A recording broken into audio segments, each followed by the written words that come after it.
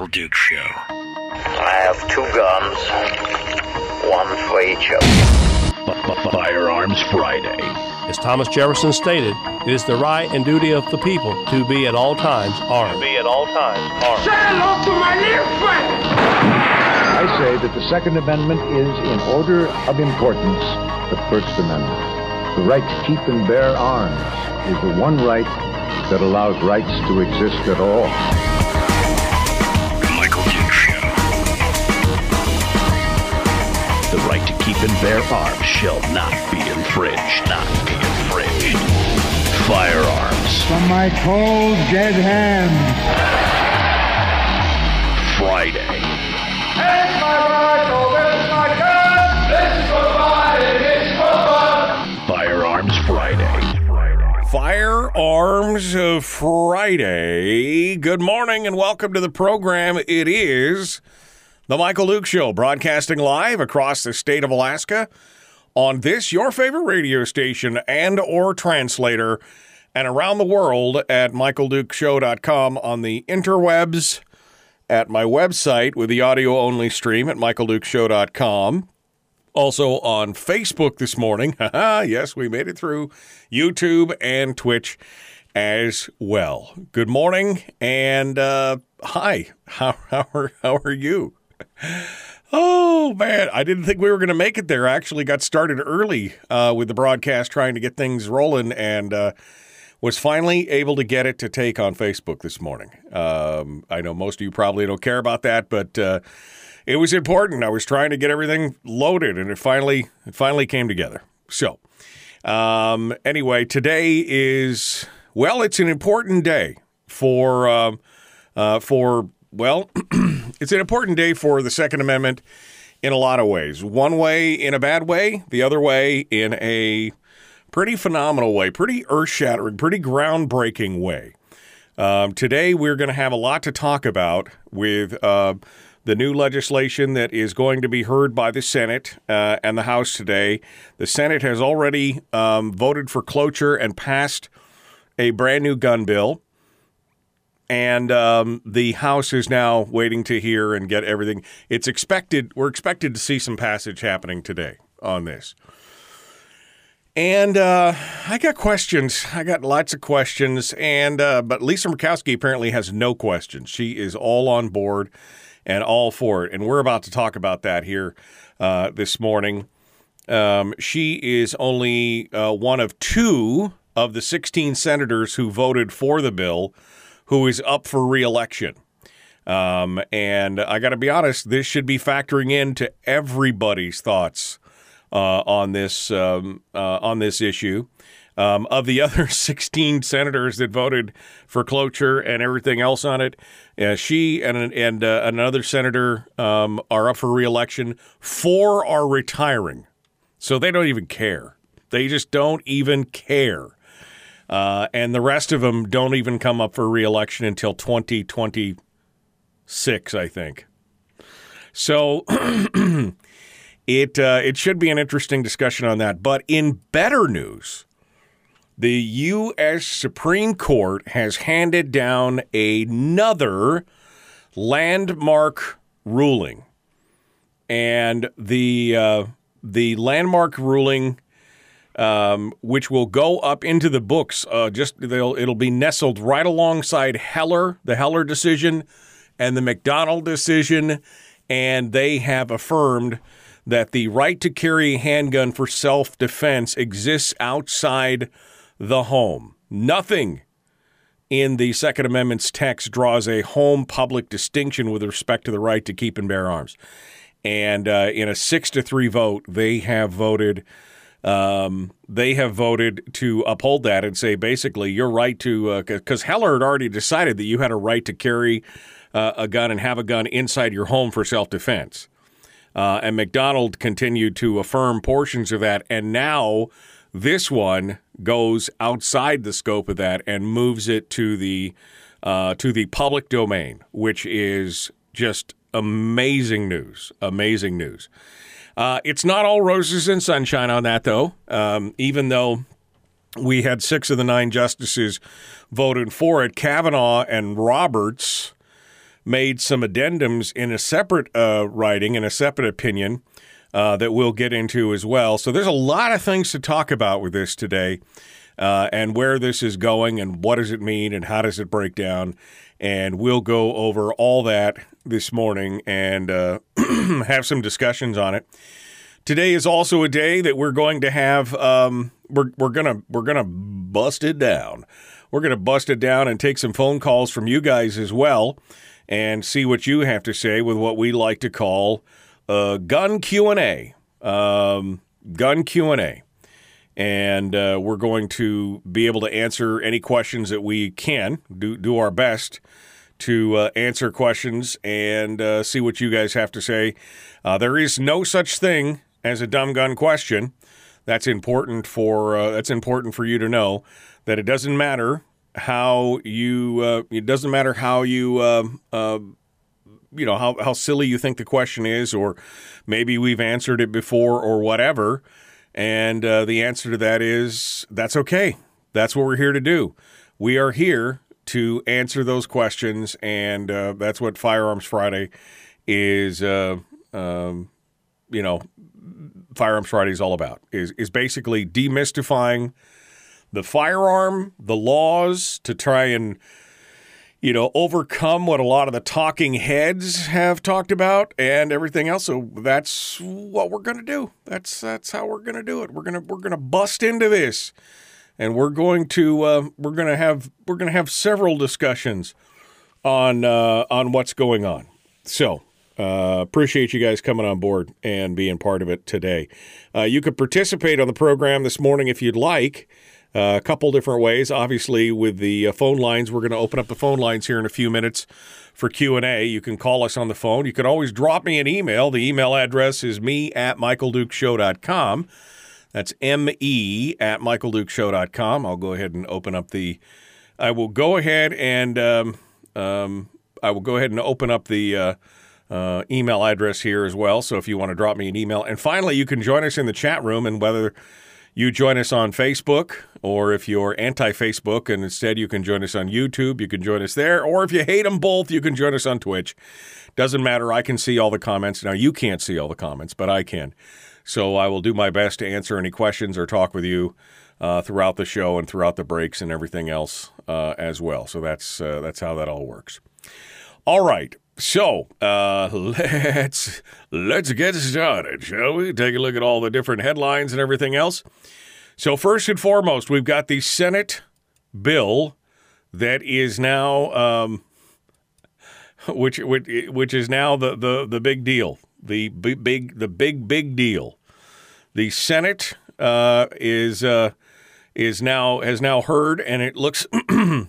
They got 65 votes on the cloture of the bill, meaning that there was a filibuster that was being attempted. They were trying to slow that down, and the cloture vote has now occurred, and that vote included 65 people, 50 of the Democratic majority. It's 48 Democrats and 2 independents, quote unquote, who just basically caucus with the Democrats and do everything they want. So it's there's 50 Democrats is what it is. Plus 15 Republicans, including our own Senator Lisa Murkowski. And it is it's definitely kind of a bittersweet day with this ruling and then the SCOTUS ruling. Definitely feeling a little bit of this.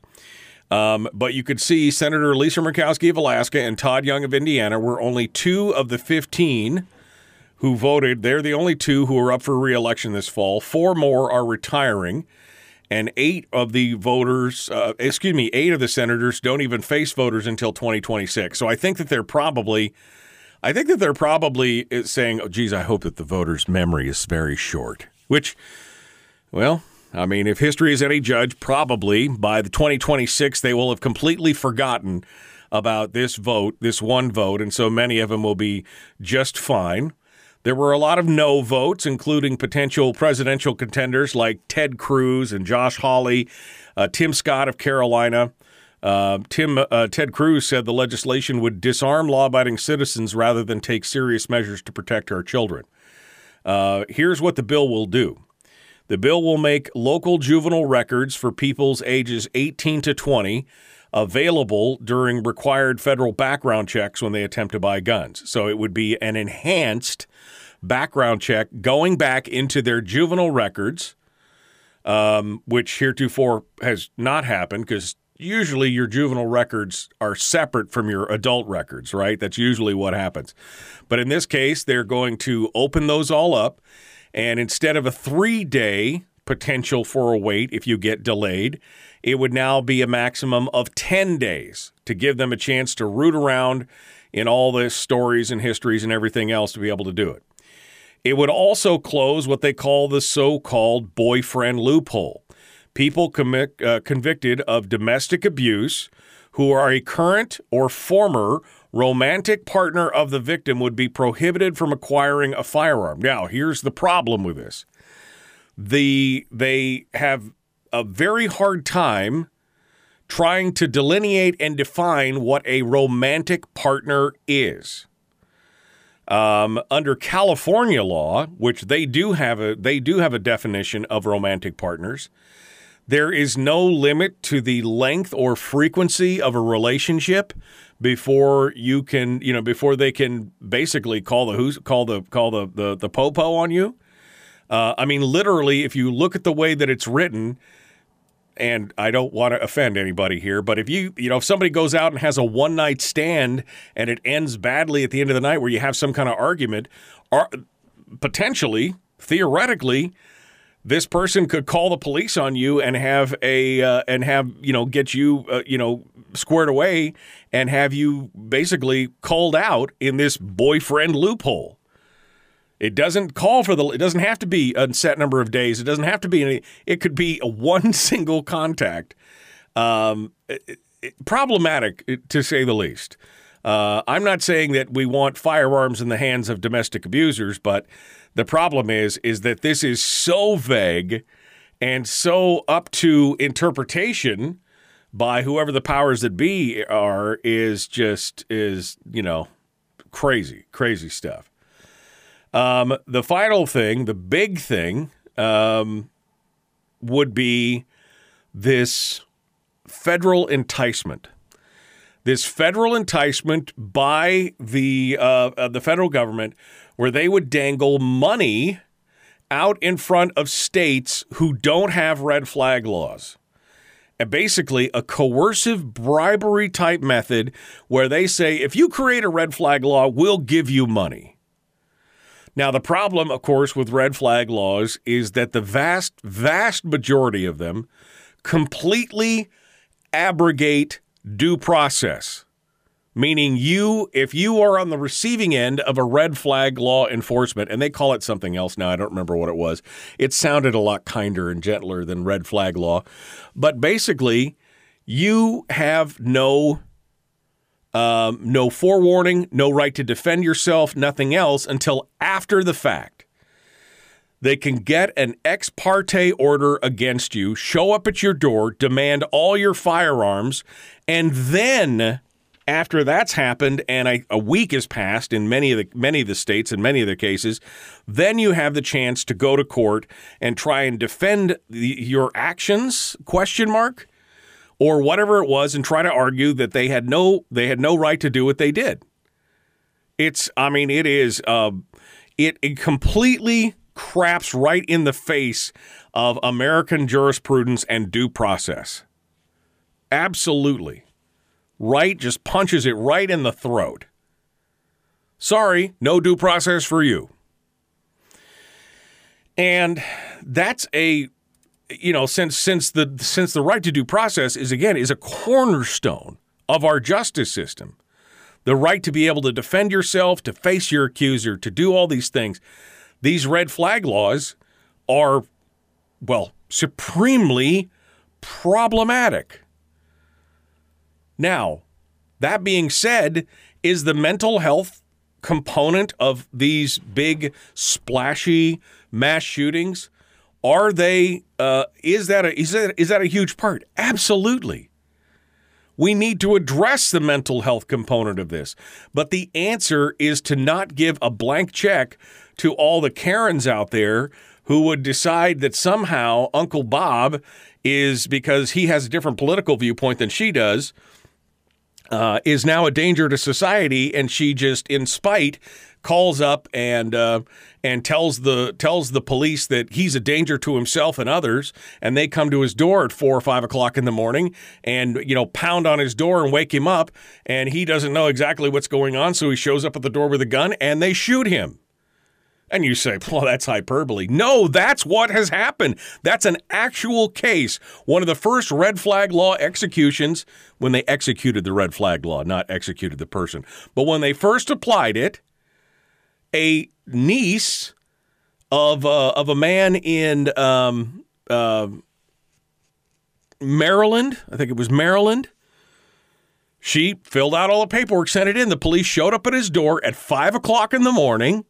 He answered the door with a gun because, well, I mean, who wouldn't?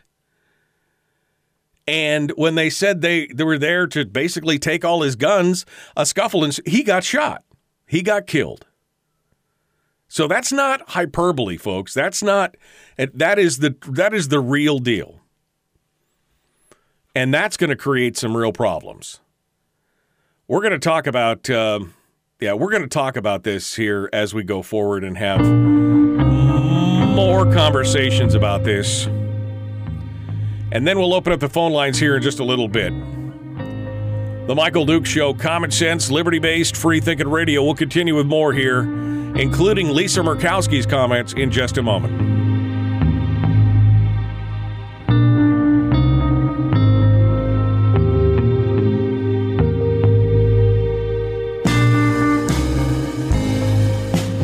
If you missed the show, you can listen to it on your time with Dukes On Demand.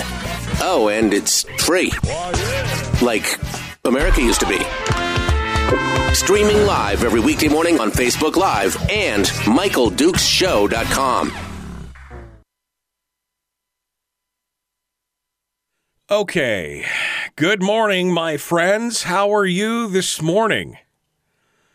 My God, it was a journey to get to you. I had to restart the stream 5 times before Facebook would finally pick up. I mean, literally, it took me, it was like 3 minutes of me trying to start and restart the stream to get, I'm just complaining to you because you understand my pain, but I was getting worried that we were going to be 100% YouTube again this morning because I could not get the damn thing to pick up. Now I got to go over to YouTube and delete the 4 or 5 videos that I started this morning because, YouTube keeps them as live, so they run for 15 seconds and then it stops. It was, oh, man, it's especially crazy. Drudge says that Roe v. Wade, the end of Roe, it says, 5-4.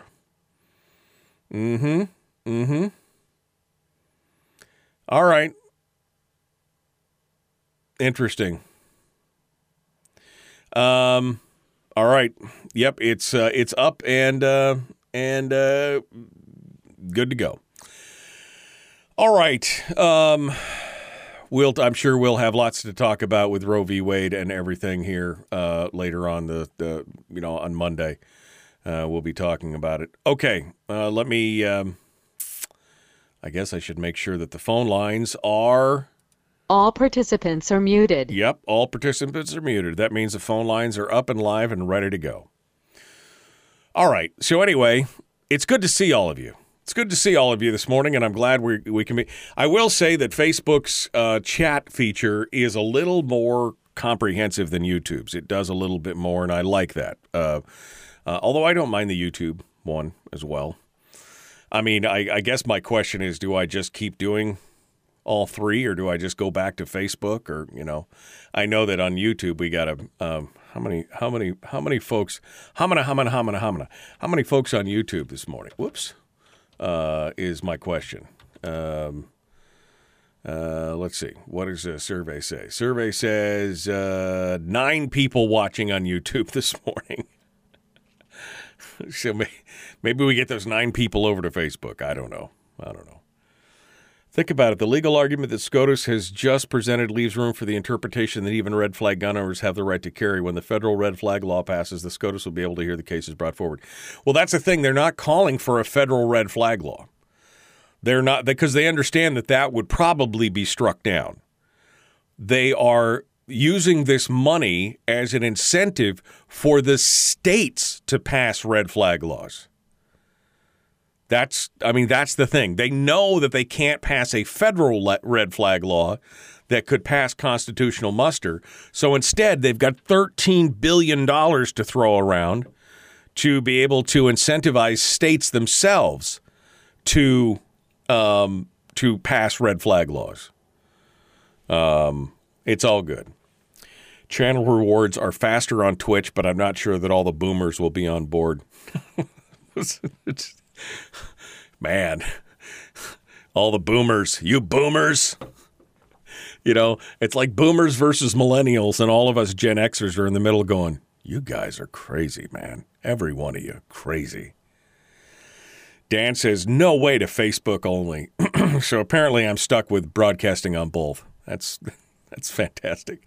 I'm just stuck with broadcasting on both. Good morning. Good morning. Good morning. Good morning to the Pierce Grunwald team who are on with us on YouTube this morning. Hope you guys are having a good day. Red flag laws. Hey, would Charlie sign a red flag law into law, or would he vote against it? I mean, I want to know. I'm just scrolling backwards to see if there's anything else. If someone thinks you're mentally unstable with too many American flags or Trump signs in your yard, that is the truth right there. Red flag laws, that could definitely be part of that issue. All right, we got a walking vagina costume. All right, we got to go. We'll be back. Jumping back into it right now. The Michael Duke Show, common sense, liberty-based, free-thinking radio. Like and share. Here we go.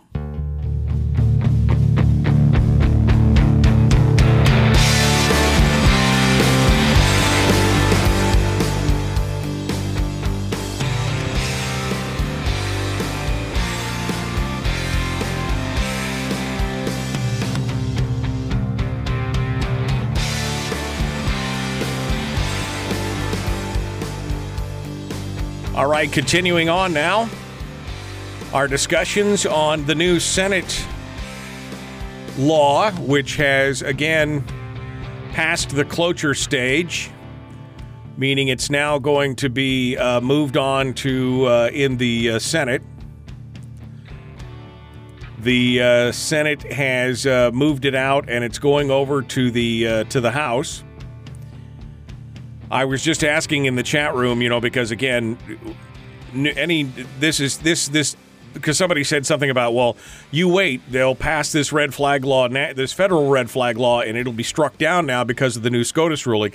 That's the whole point here. See, they're bypassing that. They're not putting a red flag law in at the federal level because they know that it has consequences at the federal level. It would be hard to pass constitutional muster for a lot of what they want to do.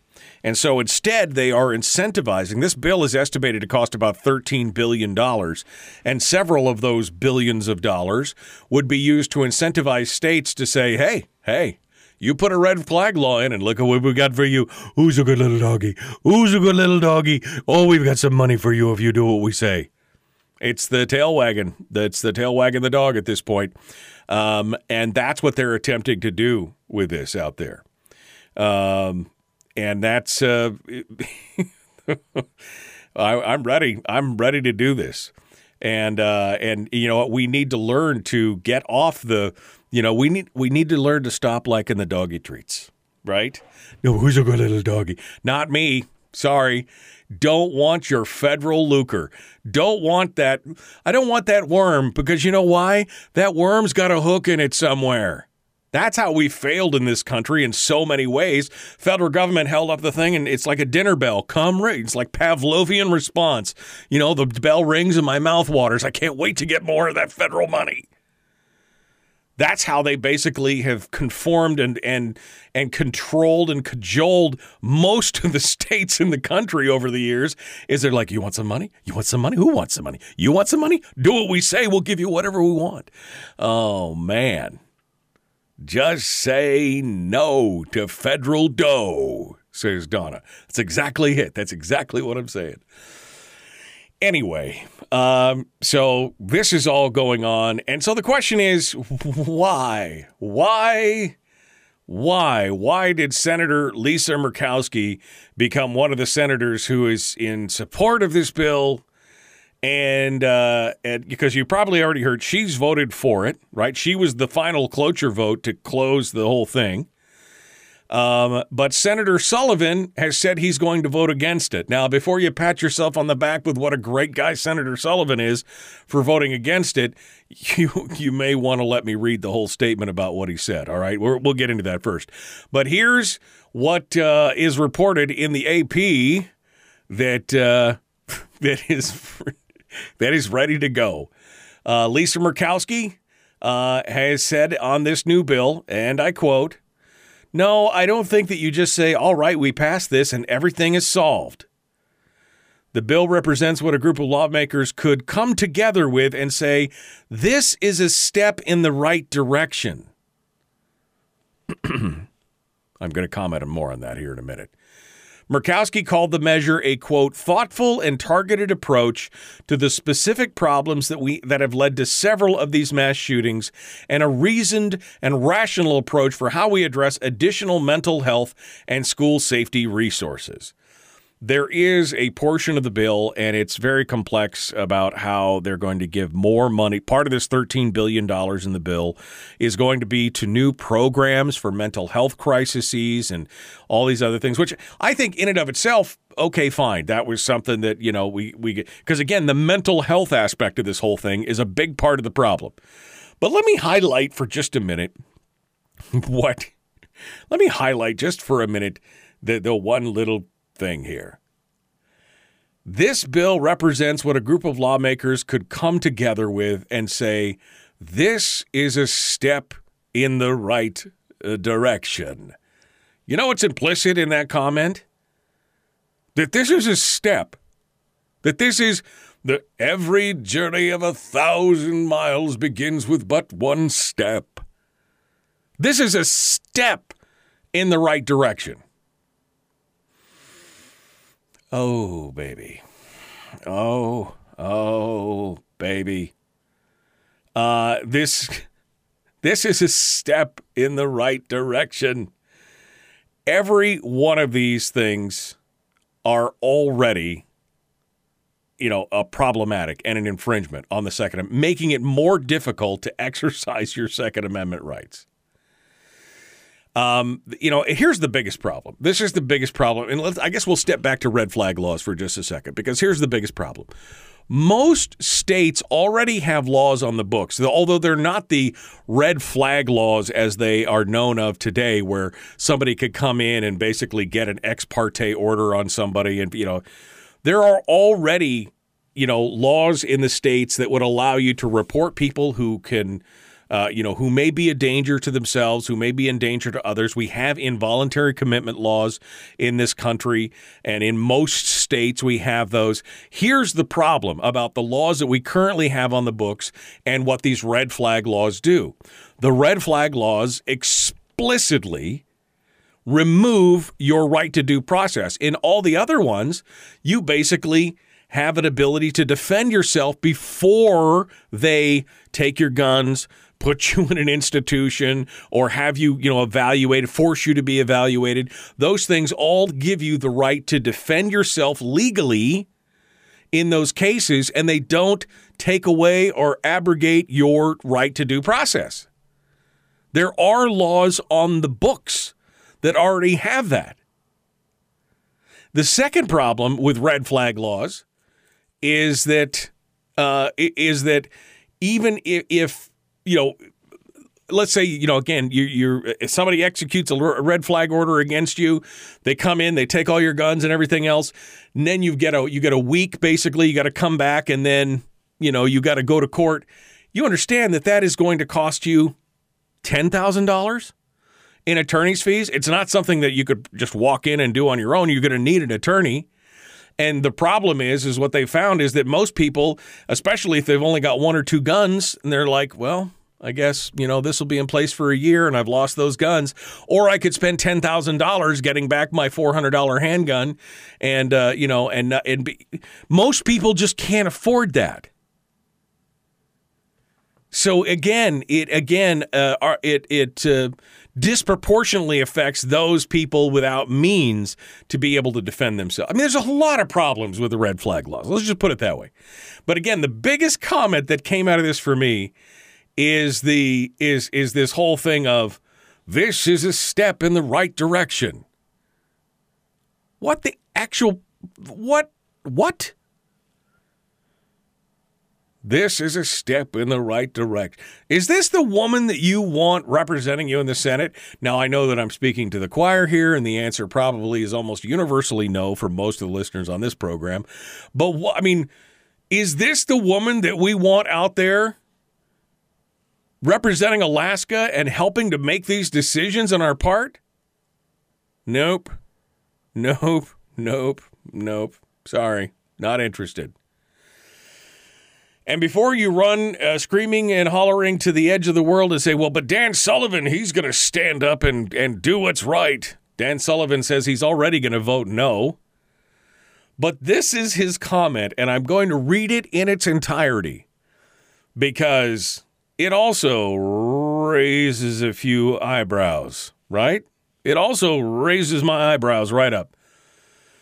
Dan Sullivan said, one of my top priorities as a U.S. Senator has been to work with my colleagues on vitally needed solutions to address the mental health crisis, especially among young Americans, that is unfolding across our nation.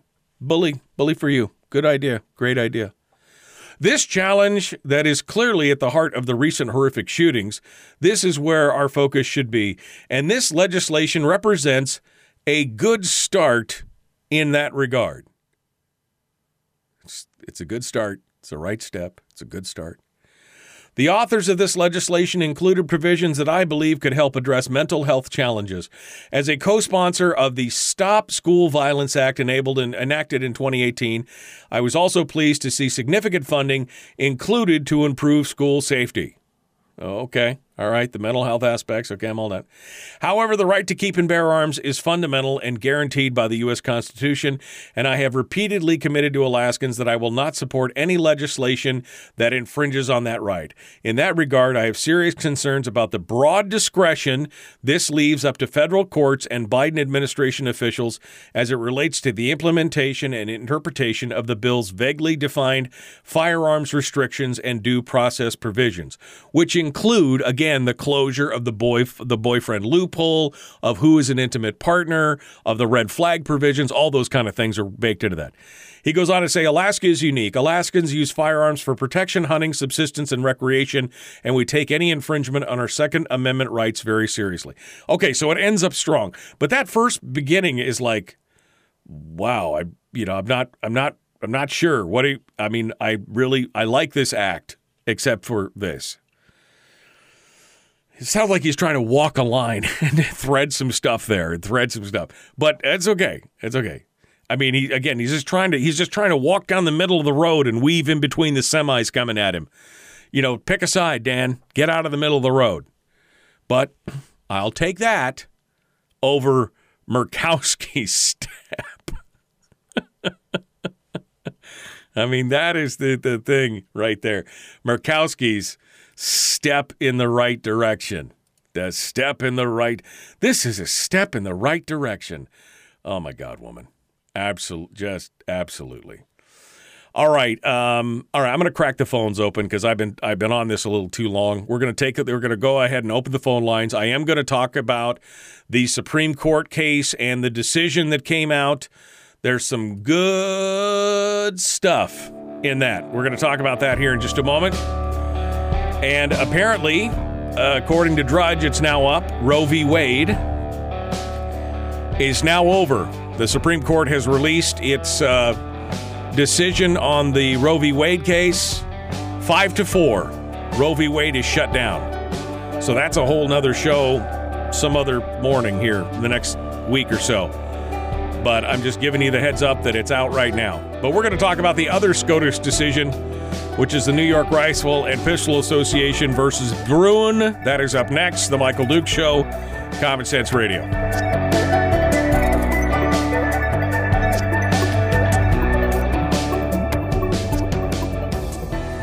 We're broadcasting live through a series of tubes. Allowing all of these entities to provide streaming stuff going on the internet. Well, it's kind of hard to explain. Sorry. Streaming live every weekday morning on Facebook Live and MichaelDukesShow.com.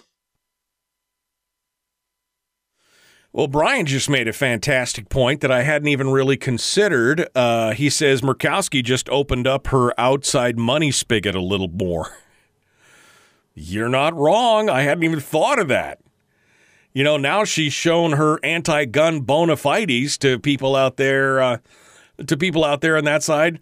She's going to open up that outside money spigot because she's probably a little worried about what Kelly Tshibaga's got to say. Yeah. So, interesting.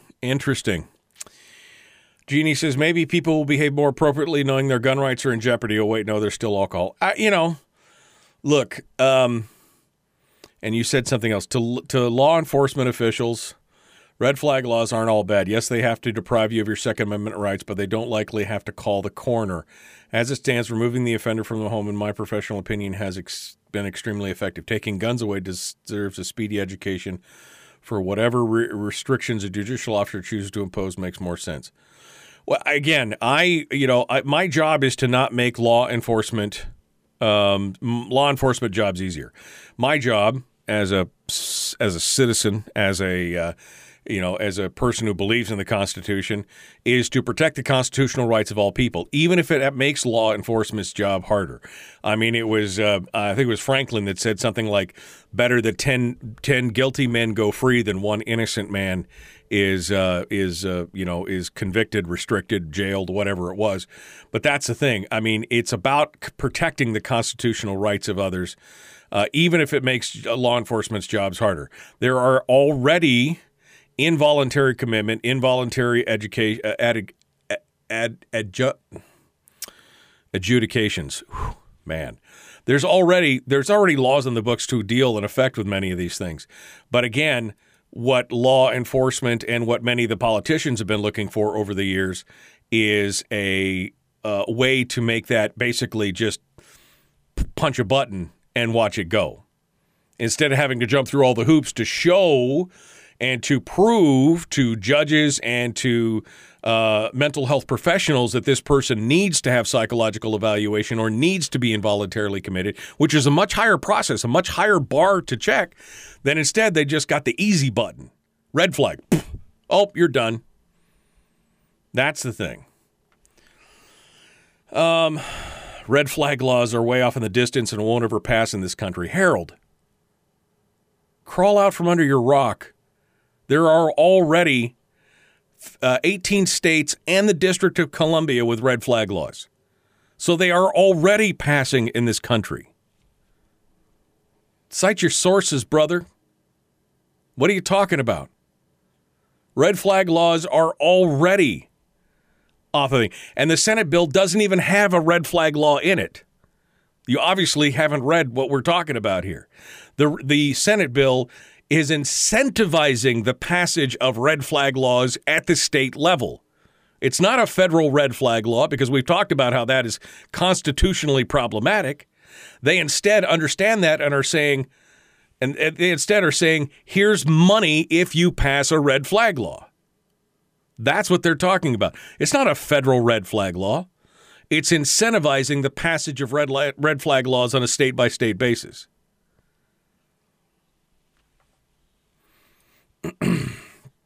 Anyway, we got one line on hold. Where are we at? We're about 2 minutes out. Let's get the name and location of this caller. Hello, caller. Where are you calling from, and who are you?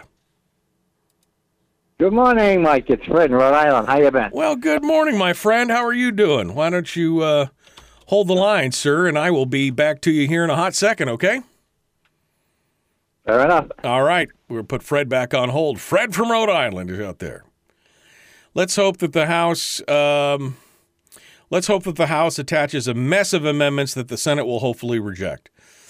I mean, maybe. Question mark? I don't know. Definitely interesting note, the Republicans who are up for re-election who are supporting it or not supporting it. It's interesting to see. We'll have to figure that out. Okay. Rose toast. What else? Do you think that liberals will be mostly peaceful today?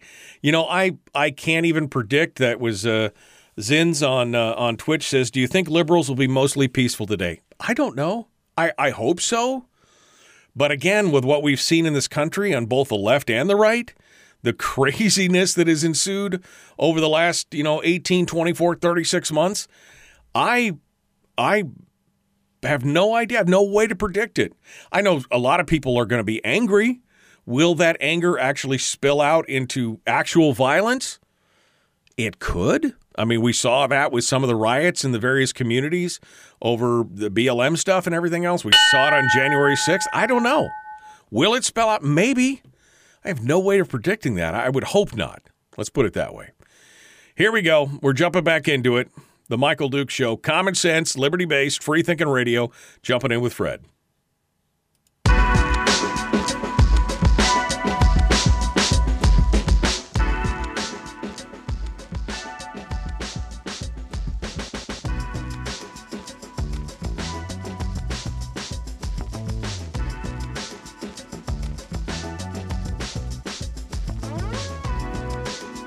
All right, continuing now with Firearms Friday.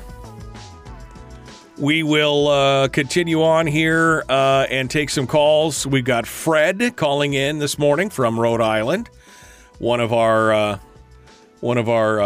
continuous callers here, one of our favorite callers, to see what's going on. Hey, Fred, what's on your mind, my friend?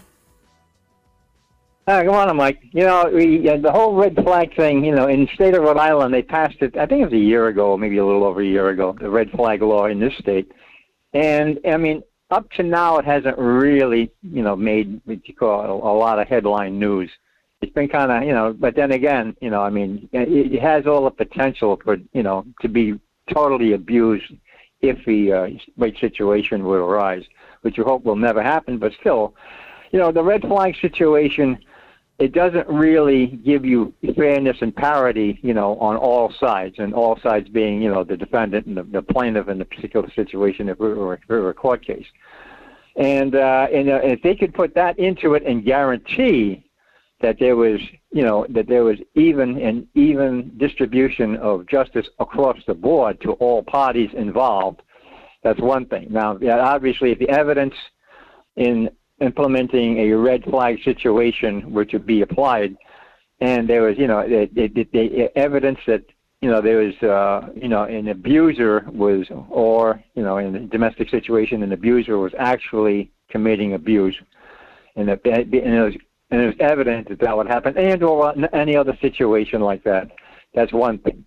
However, if you get into a he said, she said situation, like in a divorce or a separation or some type of a domestic dispute, and spills over until they go, well, I'll get him in a revenge application, I think that should have serious, 180-degree consequences back on the person applying that. And that doesn't exist. That just doesn't exist. So I would suggest something like, go back to the laws that are already on the books. It should go back and be revamped, and anything that would normally come out of this, this legislation, where they're trying to get the states to come up with their own that haven't got it yet, you should have that in play, where you have to have the party has to have making the claim that an individual should have their guns taken away, should have some skin in the game too. Right. So they go and they take the guns away. However, the other party should have to put up a dollar amount in the value of the property taken to the court. And then the court, there's nothing more than a referee, as a court should be. And they hear all sides. And if it ever turns out it was proven that the person was wrongfully accused and had his property removed, one, the property is immediately returned. Two, the party that wrongfully made a false report should have their end of it taken away, plus open them up for a lawsuit and court prosecution for filing a false report in the first place. See, there isn't. It's a one-sided. It's a one-sided slaughterhouse the way that it's written right now in the red flag. It's all down on the defendant and the plaintiff, the accuser, can just sit there and do anything they want. So they can lie through their teeth and this and that and the other thing, only because they're just out to make the other person totally miserable. And that's just, I mean, that in its own right should have dire consequences. To give them something to think about before they apply that, because if it ever bounces back on them, they're going to get the short end of the stick, which is totally justified as far as I'm concerned if it's abused, and it will be abused, right? If it has in the past. Well, and again, we've seen it, and again, the first, and it was in Maryland. That was back in 2019. The first death of the man whose name was Gary Willis, who was shot to death as the police showed up to execute a red flag order on him, brought forward by his sister-in-law. That, again, they can be misused, and the way that they're handled can be misused. There are already, as I pointed out, many laws on the books in most states that can deal with people who have mental issues. There may be a danger to themselves and others. Now, the bar is much higher for those types of laws that are already on the books. The red flag law is almost like an easy button for, we could just push it and you lose your gun rights and you get, the presumption of innocence is gone. We just take it and now you got to prove that you're not guilty. You're not innocent until proven guilty. You're guilty until proven innocent, and that's okay. And that's not okay. I mean, it's not our job to make law enforcement or the government's job that much easier. They're supposed to be protecting our rights, not us having to defend ourselves in every way, shape, or form on the other side. And that's the problem. If, many states already have red flag laws. There's 18 states and the District of Columbia that already have red flag laws on the books. And again, this incentivizing the states to do it with the lure of federal money is just the wrong way to go about it. We do have a mental health crisis in this country. I'm not saying that we don't. I'm saying this is not the way to fix it at this point. No, absolutely. It's not the way to fix it. Well, there are already conditions that do exist without red flags, have been for years. All you had to do is contact the local police department or the state police department or your sheriff or wherever it happened to be, and whatever law enforcement exists in your area, and you just drop a dime and say, hey, listen, this is what's going on. I think you should take a look at it, and they just come out and investigate on their own without enforcing what now we call a red flag, right? Which is a mandatory takeaway. And if they find out that there's something going on, then act, do something. You drop a dime. Don't sit back, be a spectator. Sit there and try and do something that will actually prevent a tragic situation from happening, if it truly is the situation and the case. However, like I say, you get into a revenge act, like he said, she said. Boy, I'll tell you that's talk about room for abuse. And there's miles of abuse right there. Yeah. And that should never, never, never go unchallenged. You look at red flags as it could be just a referee situation. Nobody's being accused of anything. This is strictly a precautionary measure. We're not taking your firearms. We're going to hold your firearms. Right? They're still yours, but we're temporarily just going to put hit the hold button for a minute, and let's sit there and sort through the muck and find out what the facts are. And then you can proceed. That's a whole different game. There's due process. I would also suggest that the court, if they want to sit there and apply like a court fees and attorney fees, you know what? It's a state's responsibility to provide justice. All right, it's their idea. It's their red flag law.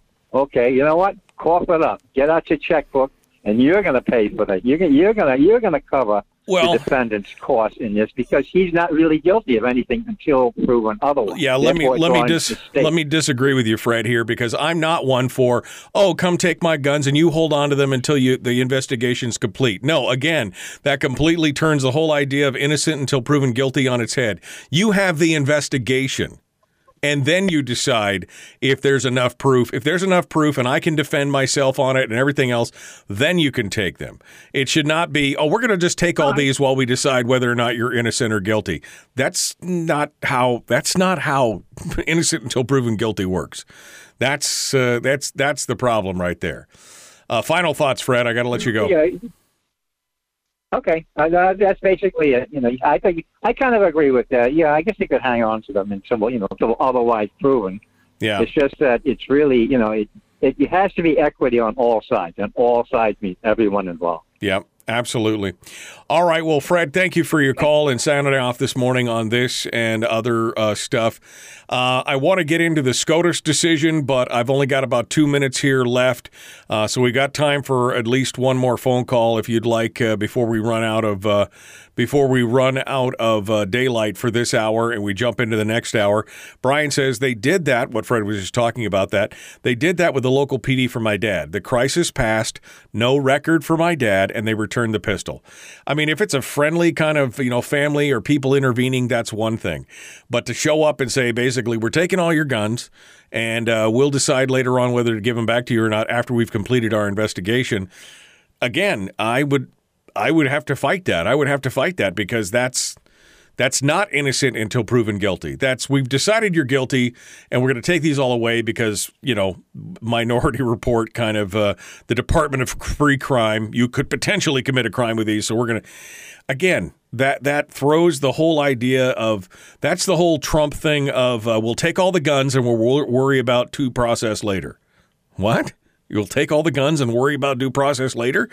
That doesn't sound very constitutional or freedom-oriented. Really?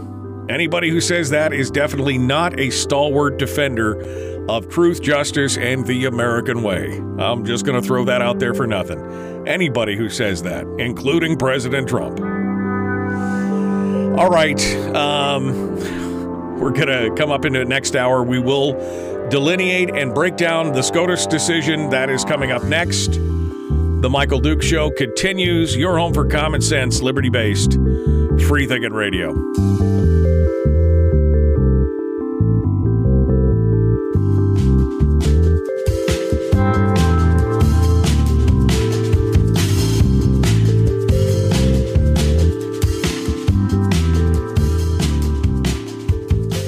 Timothy says, do your rights have a dollar value? No, they don't. No, they definitely don't have a dollar value. And I don't know if, Timothy, if you were trying to make a comment when I was saying it costs tens of thousands of dollars to defend your rights. Look, I understand that, on principle, everybody, if you got a red flag protection order, against you, and they come and you've got, a couple guns, a couple pistols, or a rifle and a pistol or whatever, and they take them away from you.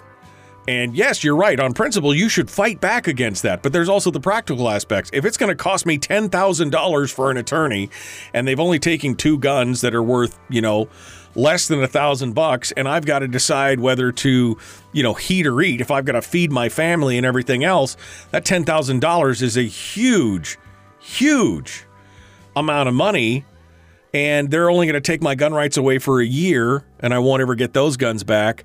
I mean, there's a lot of balancing the scales going on there. Should I or shouldn't I? And I guarantee you, in the majority of the cases, the part of just go quietly into the night is usually the more attractive of the two, because they don't have $10,000 laying around to defend their gun rights, to get back their $800 worth of firearms. You know what I mean?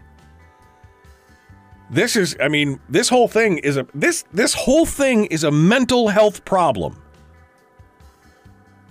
That's really the bottom line. That is, the majority of this has to do with the mental health of Americans.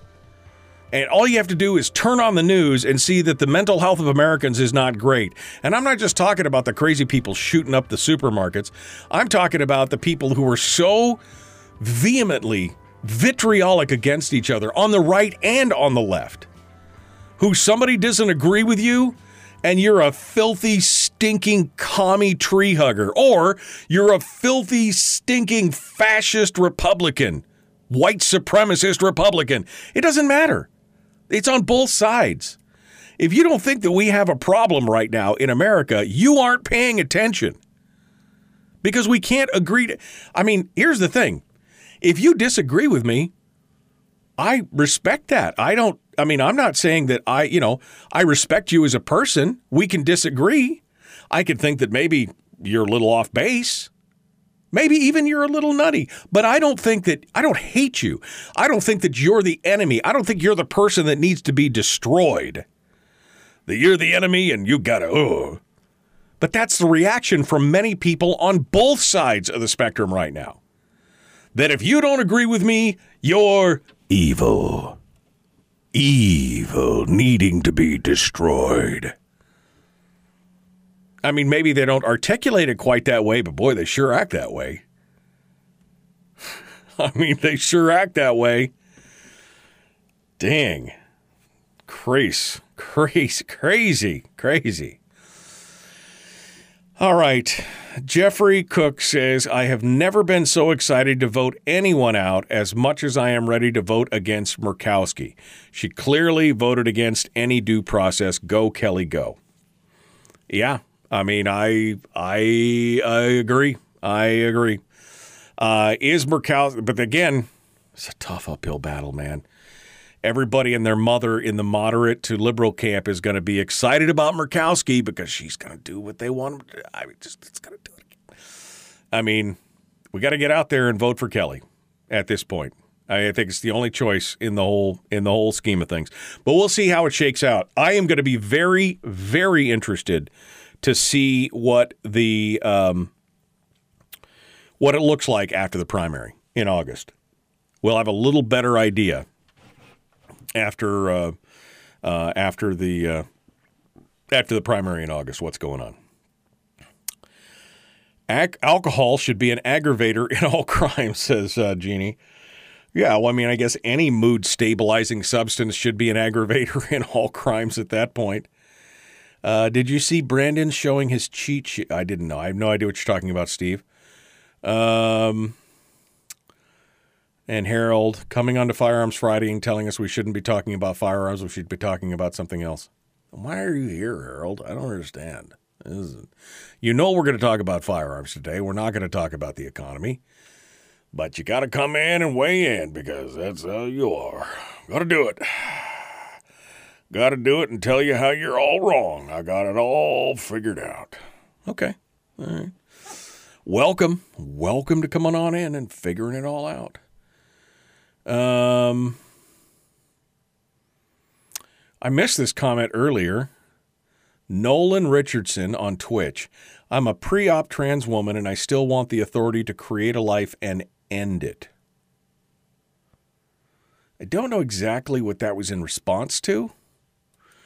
Was it in the fact that I mentioned that Roe v. Wade had been decided today? I don't know.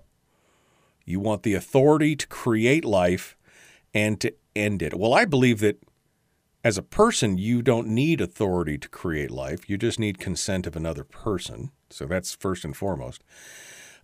You want the authority to end life. I'm really not on board with the authority to end life. Sorry. I'm just, I don't think that that's right. But I don't know what the comment was about. It's out of context. This was, probably 10 minutes ago. I was just scrolling backwards here and seeing what's going on. Speaking of callers, have not heard from Jeff in a while. Anyone in Homer heard from Jeff? Welfare check for Jeff? We haven't heard from. Well, we heard from Jeff last week. No, week before last. Huh? I hadn't thought about it. You're right.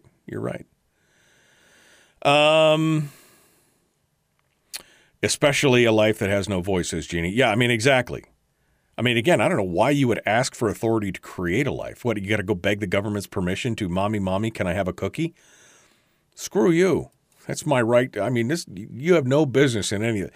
Again, it's the whole thing. But the authority to end a life, that was That was weird, my friends. All right, here we go. Jumping back into it, The Michael Duke Show.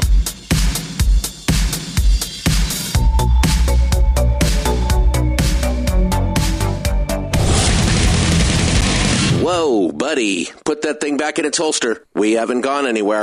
I don't understand. Check out themichaeldukesshow.com for information on how to get access to the podcast. The Michael Duke Show. I have 2 guns, one for each of you. Firearms Friday. As Thomas Jefferson stated, it is the right and duty of the people to be at all times armed. Say hello to my little friend. I say that the Second Amendment is, in order of importance, the First Amendment. The right to keep and bear arms is the one right that allows rights to exist at all. The Michael Duke Show. The right to keep and bear arms shall not be infringed. Not be infringed. Firearms. From my cold, dead hands. Friday. Here's my rifle, this is my gun. This is for fighting, it's for fun. Firearms Friday. Oh, yeah. Firearms Friday, our favorite day of the week. It is the Michael Duke Show. Welcome back to the program. Thanks for coming in and being part of it. Yeah, buddy. I'm telling you what, it is our favorite day of the week. It's my weekly therapy session where I get a chance to sit on the couch and just kind of stream of consciousness to you what I'm thinking about when it comes to the Second Amendment and all things 2A related. Okay, my friends, what else? What are we going to talk about today? Well, we just finished up talking about the Senate bill, Lisa Murkowski's part in the passage of that bill, and her thoughts on it, and commentary, including the additional, threat of more red flag laws and everything else. It was an interesting discussion. If you missed it, you can always go back and listen to it on the podcast. In hour 2, we're going to dive into the SCOTUS, the Supreme Court decision on the New York Rifle and Pistol Association versus Bruin. And that is the new case in New York City where the court handed down a landmark decision in a 6-3 vote to declare that New York's the province, or the requirement that New York, that somebody show just cause or proper cause to be able to get a concealed handgun permit is unconstitutional, which is it is a landmark case for sure. But it's not without some warning signs from a couple members of the court on what they may feel in the future. And that includes Brett Kavanaugh and Justice Justice John Roberts as well. We're going to talk about that here this morning. Phone lines are open if you want to sound off and talk about things. I guess I should throw that phone line out there again. 907-433-3150. 907-433-3150. The Satellite West call-in line, powered by our friends at Satellite West. If you haven't had a chance to go over there and check it out, you might want to do so, and you could give us a call. You can also drop us an email. You could just put question or comment or whatever at 907-433-3150, or on my email at me@michaeldukeshow.com. me@michaeldukeshow.com. So come on board and either way, however you want to do it, however you want to play it, we'd love to hear what you have to say on these things. We're going to finish up the show this morning with Willie Waffle from wafflemovies.com, who will give us the weekend entertainment report. And it's kind of the lighter side. I mean, that's the lighter side to Firearms Friday, because we can't all be all burnt up and excited and then, go into the weekend that way. We need to kind of calm down a little bit and just relax and everything else.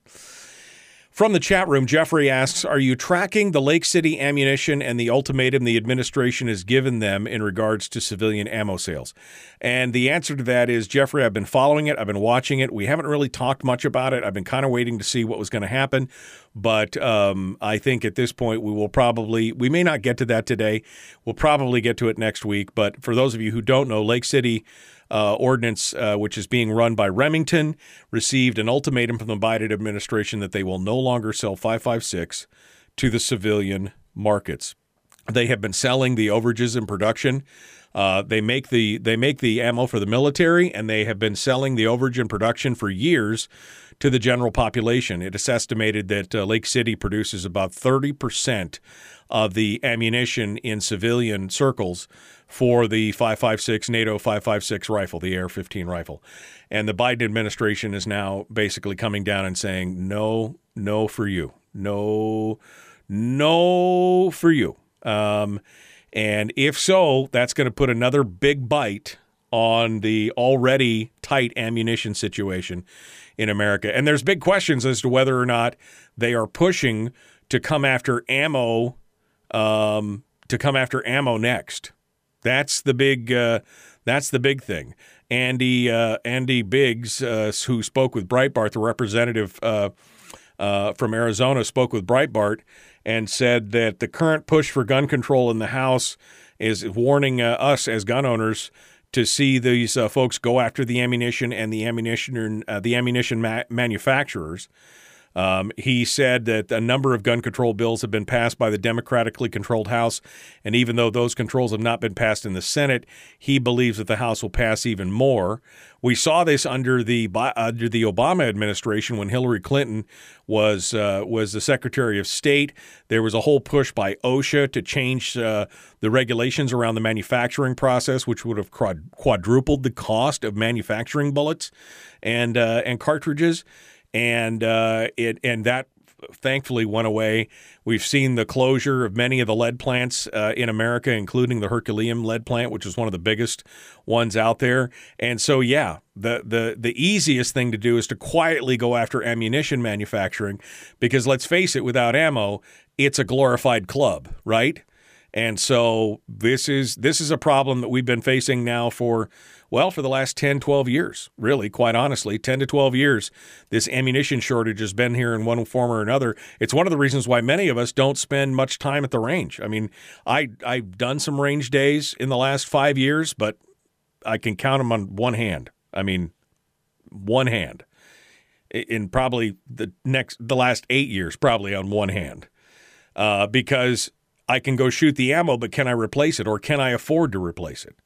And that's going to be the big question as it comes on here. It's crazy stuff. All right, I want to get into the Supreme Court case, but I've got one line on hold, so let's go over here for gun Q&A and see what you have to say. Good morning. Who's this? Where are you calling from? Good morning, Mike. This is Mike from Fairbanks. Hey, Mike. What's on your mind?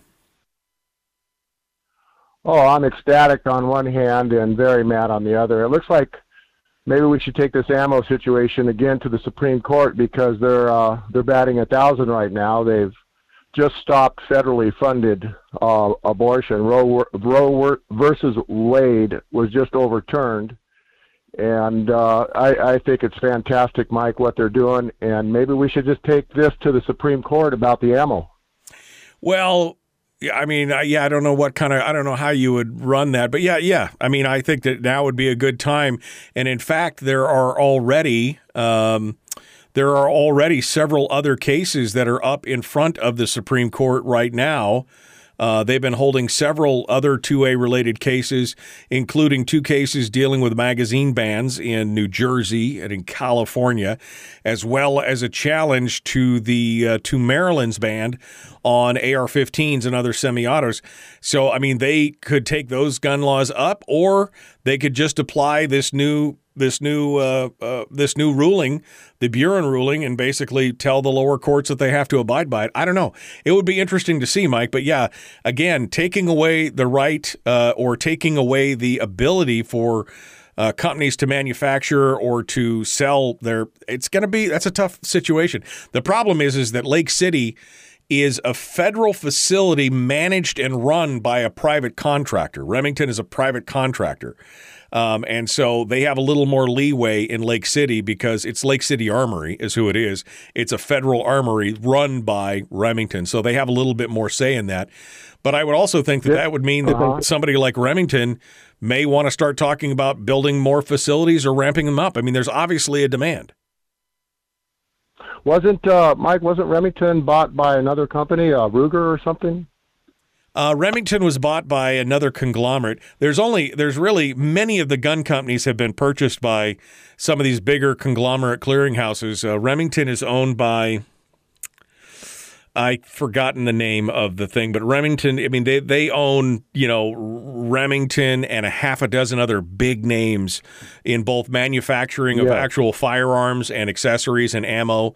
The Freedom Group is another one that owns them. I think maybe the Freedom Group is the one that owns Remington, but there's only really a couple of big players in the market there where it's a big, overarching corporation that owns a handful of businesses in the firearms world. Man, 5.56. It sounds like it's going to be gold there, Mike. If we could just get Lisa Murkowski to come around, I don't understand her. I'm convinced she's a closet Democrat, but I'm really disgusted with her, Mike. Yeah, no, I mean, if you think 5.56 is going to become gold, it already was gold. I mean, I was already seeing last summer down on the peninsula, I went by a gun store, $1.25 a round for 5.56. $1.25 a round. Holy cow! I mean, so if you think it was bad then, you wait to see what it was now. When 1,000 rounds cost you $1,000 or more. That's a real problem. But yeah, it's going to continue to be, Mike. So, all right. Well, okay, Mike, I'll let you go. Thank you. Thanks for calling in. Let's go over here and take another phone call. I got to get to this SCOTUS stuff, but we'll go over here. Good morning. Who's this? Good morning.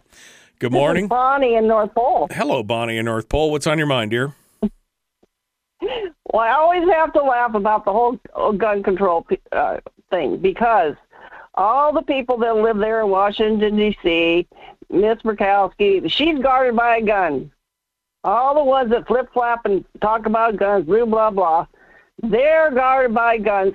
So I guess they're not going to be able to be guarded by guns. There won't be any ammo to guard their special things.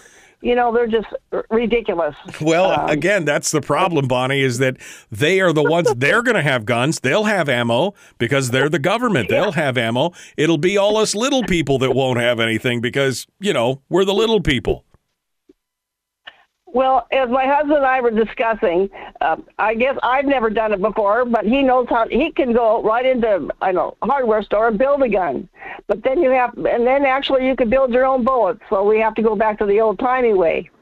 Yeah, I mean, you can roll your own if you need to, but the question is now, can you get components to do so? That's the big question as well. But you're right, Bonnie. I mean, we're going to have to learn to be a little bit more self-reliant, I think, in the future for sure. Bonnie, thank you for your call. All right, look, I'm going to go to break just a little bit early here because I want to set us up for coming in and talking about the SCOTUS case. That's coming up next. The Michael Duke Show continues. Dang, this really is the fastest 2 hours in radio, isn't it? We'll be back with more right after this. Don't go anywhere. The Supreme Court decision in New York versus Buren up next.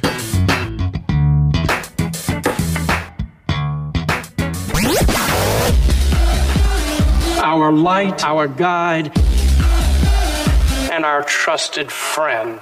Michael Duke Show.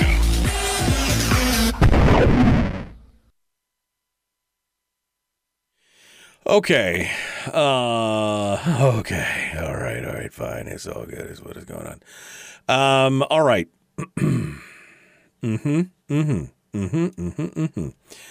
You guys ready to? Wow! I just minimized everything, absolutely everything on my screen. Didn't mean to do that. All right. Let me get this going. I literally accidentally hit the button and minimized everything on my screen. It was nothing but desktop. Nothing but desktop all the time. All right. There we go. Boom. Back to where we were. Voting for Kelly T, says Herder. Yeah, absolutely.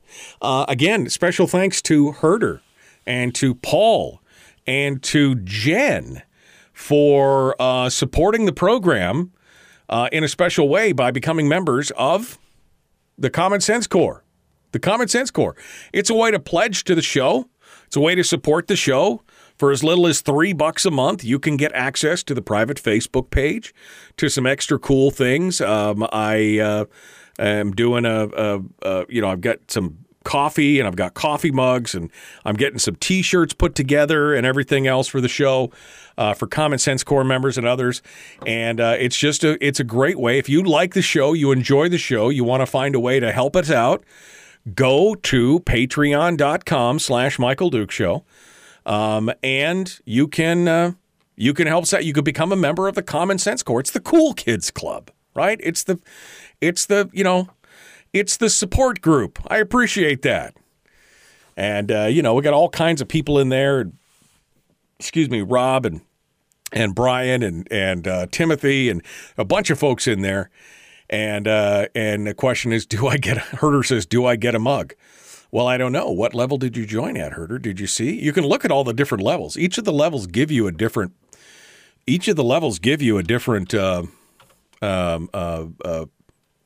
prize swag, right? Let me tell you what you get. Let me tell you.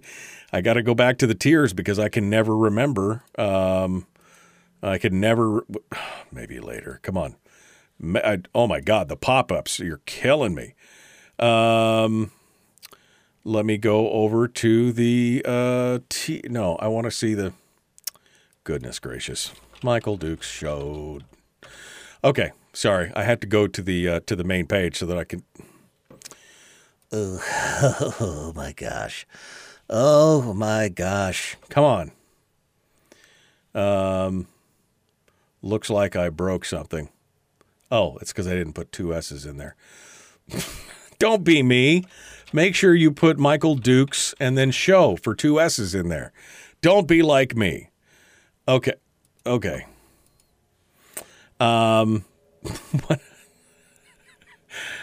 It's a little embarrassing when I can't get my own thing to work properly, right?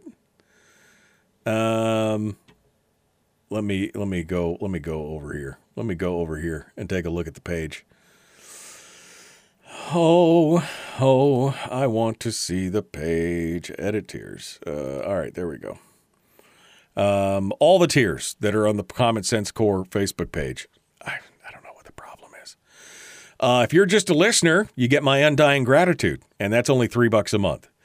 If you are a patron at $5 a month, you get Patreon-only polls and early access to blog posts, which is...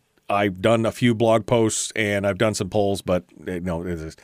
If you're softcore, you get monthly, you get Ask Me Anything and access to the private Facebook group. If you're the hardcore, $25 a month, you get your name on the website as a supporter, priority chat responses on air, and a bag of delicious beard curler coffee. Beard curler coffee.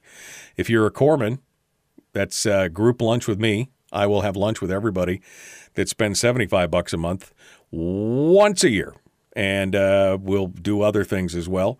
You could also be a co-producer. That's like a private dinner with my wife and I at a swanky restaurant or a dive bar, depending on what your preference is.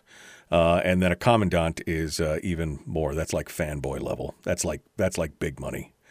But anyway, you can go check out those tiers over there at patreon.com/Michael Duke Show. All right, enough of the self-indulgent talk. Let's get back to it. Here we go. Common Sense, Liberty-Based, Free-Thinking Radio.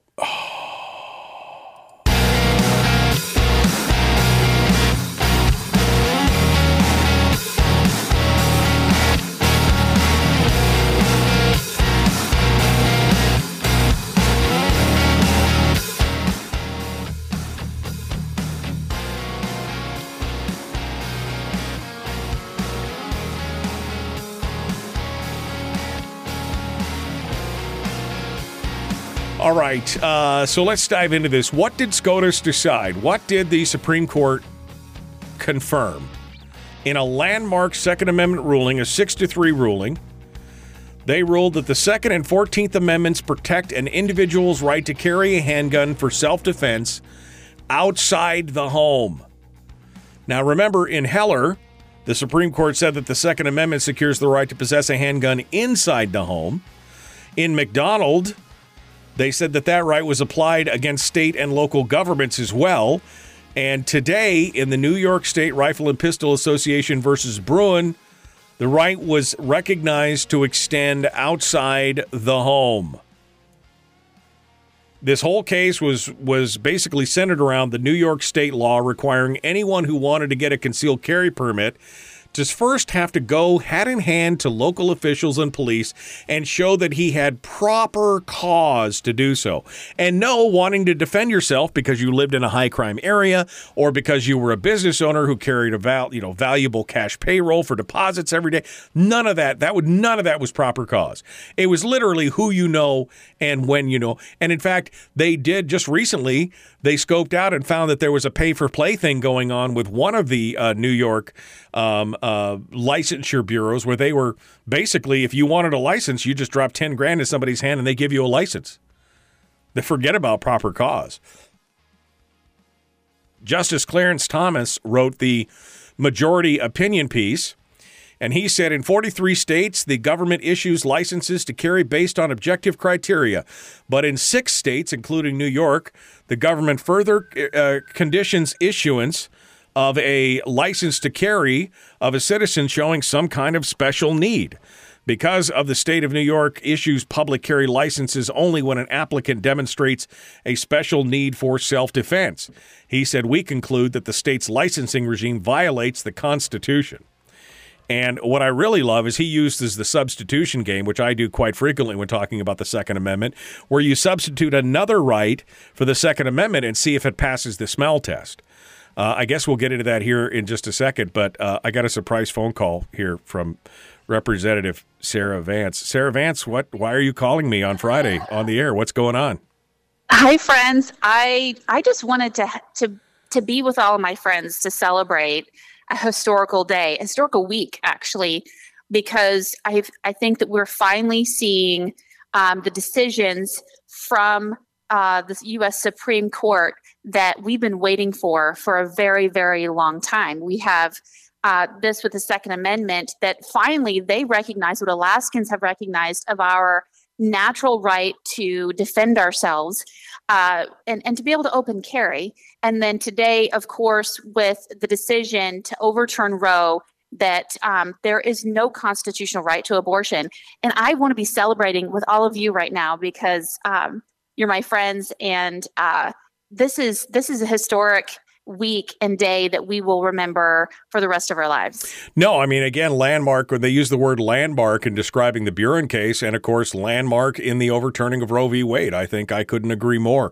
It's a good day to protect the unborn and a good day to protect the rights of Americans and giving them, well, not giving them, but reestablishing the fact that they have an inherent inalienable right that is not dependent on government compliance or government permission to be able to exercise those rights.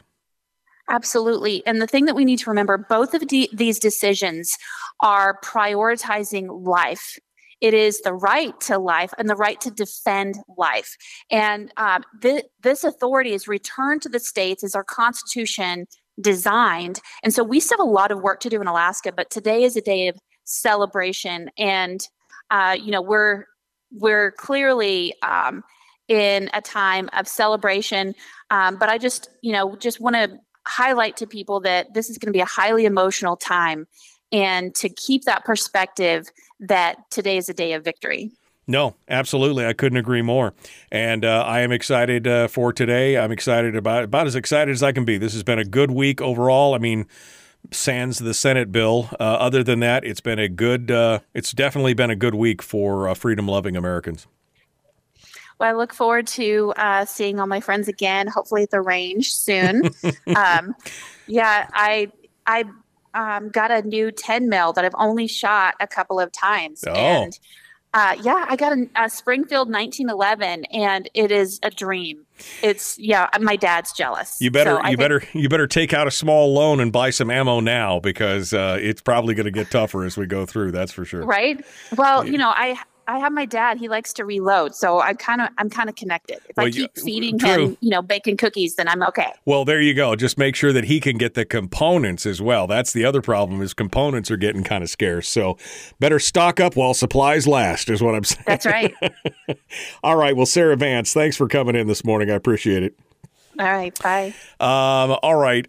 Sarah Vance sounding off on it this morning here on both the cases that are out there. So good news, definitely, for both of us. Let's finish up here. I got about 7-8 minutes before we got to go to break. So let's kind of dive down further into this. Again, as I mentioned, Clarence Thomas used what I like to call the substitution game, where he basically says, here's what you want to do to the Second Amendment. Let's substitute another amendment in there, another fundamental right, and see if it holds or passes the smell test. At the heart of the case in question in this whole New York case was whether or not putting the decision-making process in the hands of local licensing officials, having to justify to them if you have a real reason to own or carry a firearm, they had to ask, was that consistent on how constitutional rights are typically treated in America? New York's licensing scheme failed the test miserably. According to Thomas, he said, "We know of no other constitutional rights that an individual may exercise only after demonstrating to government officials some special need." He said, "That's not how the First Amendment works when it comes to unpopular speech or free exercise of religion. It's not how the Sixth Amendment works when it comes to a defendant's right to confront witnesses against him. And it's not how the Second Amendment works when it comes to public carry for self-defense." Now, before everybody says this is a complete and total right-wing scheme to yada, yada, yada, one of the most interesting plaintiffs in this case, the advocates who were filing on in amicus briefs and everything else, was a coalition of public defense lawyers, an organization including the Black Attorneys of Legal Aid, the Bronx Defenders, and the Brooklyn Defender Services.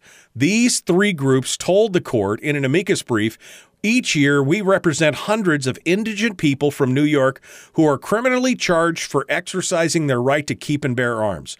For our clients, New York's licensing requirements renders the Second Amendment a legal fiction."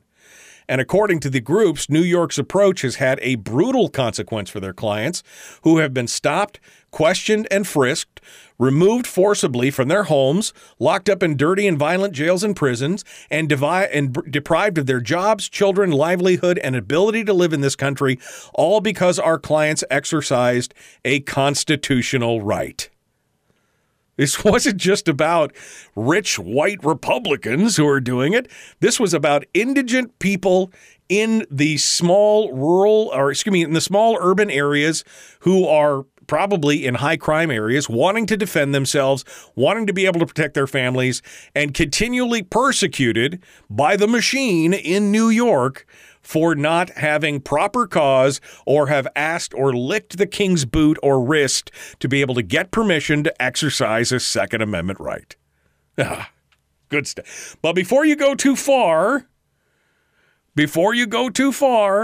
and think this is a win, it's all great. Yeah, Justice Brett Kavanaugh went ahead and wrote a concurring opinion, but with a little bit of a separate slight take on this. He and Justice Roberts both wrote for the opinion, and they had a second piece. They also wrote separately, and they wanted to underscore two important points about the limits of the court's decision. Kavanaugh, of course, first, he reiterated the constitutional problem with the licensing scheme in New York. He said, by the end of this, he said, today's decision did not touch any of these 43 states that have shall issue regimes. His second point was to draw straight from Heller language and quote some of the language that invoked Antonin Scalia, right? He said, properly interpreted, the Second Amendment allows for a variety of gun regulations. So it's not that the justices are against some kind of gun laws per se, I guess. But that again, it's that caveat that people keep going back to. Well, Scalia said that it doesn't mean that there shouldn't be gun regulations. Yeah. I thought Kavanaugh was a right-winger, says Brian. Isn't that what we were told? He was going to be a hardcore, he was just going to rubber stamp everything. Nope, that's not what he said. Not what he said. He said, and talking about that, he said 43 states employ objective shall-issue licensing. Those shall-issue regimes may require a licensed applicant to undergo fingerprinting, a background check, a mental health records check, training in firearms, and laws regarding the use of force, among other possible requirements. Those are all justifiable in their minds. So I guess it depends on how much permission you have to ask of the government to exercise that right. Again, I would love to see the substitution game placed on any of those things. So if before you got up into the public square to say something, before you could give a speech, before you could write an op-ed piece, you had to go and undergo fingerprinting, a background check, mental health records review. Possibly you had to get some speech training, maybe some grammar training, some spelling training to be able to use it. Maybe you should, see what I'm saying? All of those are still an infringement, people. All of those are still an infringement.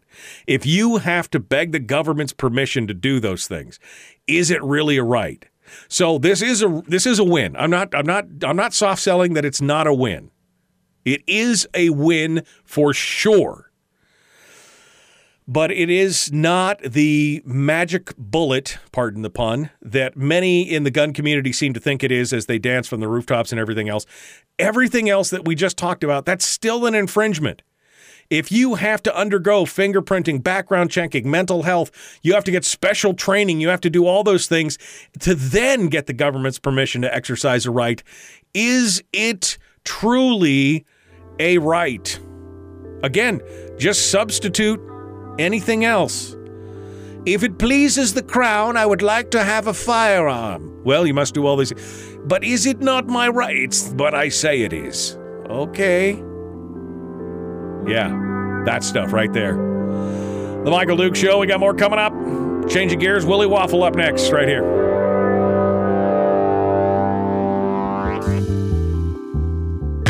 Streaming live every weekday morning on Facebook Live and MichaelDukesShow.com.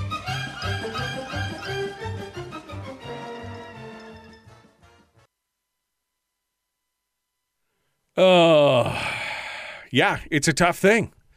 And Daniel makes a fantastic point that all of those things, and we've talked about this many times with Dr. Lott and others, it disproportionately affects those in the lowest income brackets because it creates a financial wall that some cannot climb. What's it cost to get fingerprinted? What's it cost to undergo a background? Is there a charge? What's it cost to have firearms training? What's it cost to do all these things? If all you want to do is protect your family and own a $300 pistol, all you have to do is come up with the $300. Unless, of course, you got to get fingerprinted at another $70. You got to maybe pay for some kind of background check. That may be another $100. Plus, you got to go do some kind of training. That's at least $100 to $150, maybe $200. All of a sudden, you're now talking about having to spend twice or three times the amount that it cost you for the firearm just to be able to be allowed to buy the firearm. Can I link the friend of the court brief? Let's see if I have an. Yep, I have it right here. Copy, paste. There you go, Brian. There it is. There's your friend of the court brief right there. That's the one from the Bronx Defenders. But you can go and look at all those documents are up. Who's got the link? I think it's the Supreme Court. And here's the link. Here is the link to the the actual decision and the official decision from Thomas. I was looking for the list of documents. Anyway, I did. I'll do my. There's my best. In New York, a minimum of $100 for fingerprints, but if you pay more, you might get it 3 months faster. Wow. Again, that's what I'm saying. Your gun training, a couple $100. Fingerprints, $100. Your background check, maybe it's included, maybe it's not. That could be up to $100. All of a sudden you're $400 or $500 or $600 into this thing, and you haven't even paid for the pistol yet. And all I wanted was a pistol to be able to defend my family because I live in a high-crime neighborhood in some urban area. Now what am I going to do? Well, I'll buy the pistol on the black market and hope that nobody catches me. I mean, they're literally, and this is what the Bronx Defenders and those other ones were talking about. Indigent families who just want to be able to exercise their rights to protect themselves and others being disproportionately, I mean, you know, again, apply that same thing to the First Amendment. Well, before you write on Facebook, we've got to fingerprint you. We've got to make sure that your mental health is okay. We're going to have to give you training in, you know, writing skills and make sure your grammar and punctuation are right. And after we've done all that, then you will be allowed to write on Facebook. Yeah, that's the rule of 3, but it's the wrong rule of 3, Brian. You shouldn't have to spend 3 times the amount of the firearm just to be able to get the firearm. The rule of 3 is supposed to apply to people who have already got the firearm and now could go forth armed in a, you know, in a pragmatic, responsible way. Don't get too excited. Just realize you're inside an echo chamber. Alaska still has elective abortion. The Alaska Supreme Court. Man, Harold just doesn't get it, does he? New York is a joke, says Daniel. That's why I'm here. How many friends of the king get issued firearms, or the Duke or the Barrett, et cetera, says Gibb. And that's exactly right. I mean, again, it was the elite. I mean, Donald Trump got a concealed carry permit. How did he do it? He's surrounded by security. Why did he need it? He must have given a good reason. And we see the wealthy and the elite being able to do it. Like I said, they just busted in the last 6 months, they busted one of the License Bureau officers for the department that issues licenses, that there was a pay-for-play scheme going on. That if you paid them $10,000, it was like an expedited. Here's your free gun control. Here's your free concealed carry permit. Here you go. You pay me $10,000 and wink, wink, nod, nod. You're done. It happened all the time. I mean, again, we're just gonna, you know. Oh, if it pleases the king, I would like to exercise my rights. Yeah, I just so frustrating, but that's exactly what this whole thing was about. Again, going through all these issues, but you know, yeah. I mean, again, don't think that these guys in the Supremes are 100% friendly to your cause, folks. That's all I can say. That's all I can say. Don't think that they are 100% sympathetic to the cause of firearms or freedom or anything else. It's again, Kavanaugh and Roberts are just blatantly saying right here that all these other restrictions, they're just fine. They're just fine. Although I would think that now, based on this, that some of the states that have some of these more restrictive and more costly prohibitions may be able to go back to the courts and say, under this new ruling, these are also impediments, since Thomas specifically talked about it in that regard. Oh, dang. Okay. All right. Looking at my phone. Is it ringing? It's ringing now. Okay. Willie is on time. You guys ready to get this thing done? Let's get things going on. The Michael Duke Show. Common sense, liberty-based, free-thinking radio.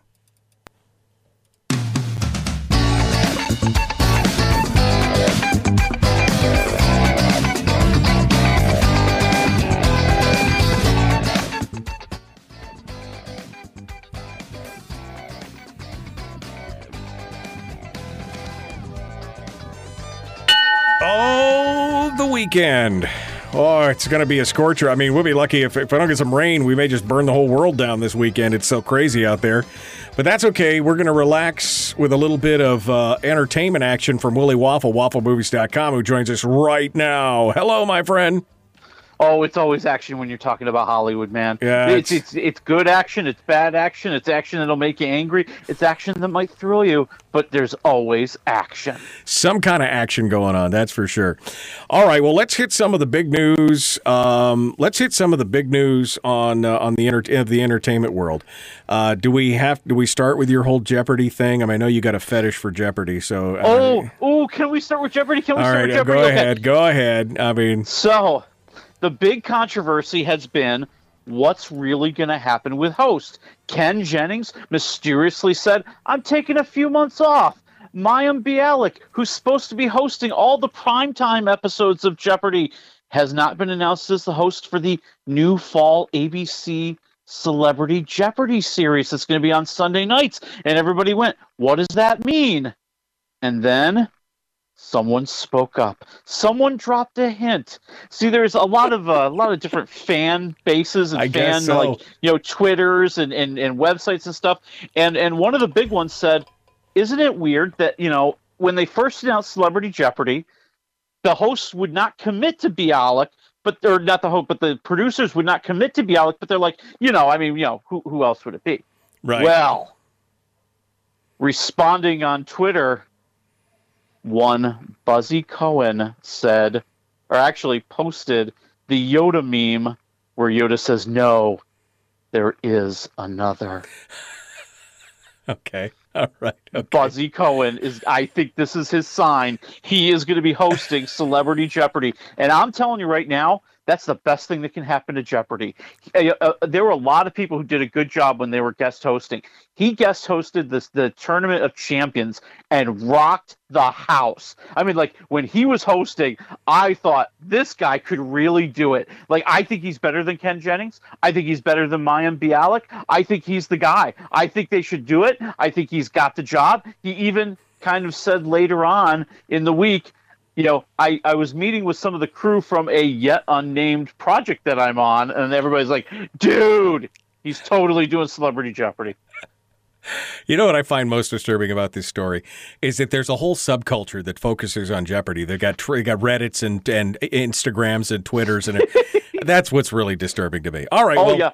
You know what would make it worse for you? Yeah. Well, here's what's going to make it worse for you, okay? If there's a mistake on Jeopardy, they get all flipped out. Like the other night, there was a misspelling in Final Jeopardy. Somebody included an extra L in a word, and everybody lost their everything, man. Oh, jeez. Okay. All right. Well, good for you. I don't even know who Buzzy Cohen is, but that's okay.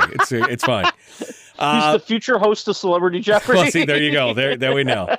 Let's see. More comedians back in the news. David Chappelle doing some good things, but then he decided to remove his name from something. What's going on here? This is an awesome story. I think it's fantastic. So Dave Chappelle has raised hundreds of thousands of dollars for his high school alma mater, which is DC's Duke Ellington School of the Arts. Right. I lived in DC for a long time. This is one of the premier high schools. Right. It's like the Juilliard of high schools. Where people who are very talented musically go and get an amazing education.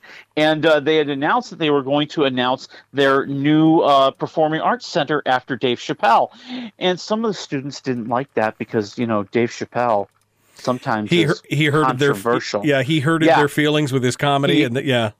Yep. And so, there had to be town halls and discussions. And Dave Chappelle was so turned off by the whole thing, he told the school, don't name it after me. I've got a better name for you.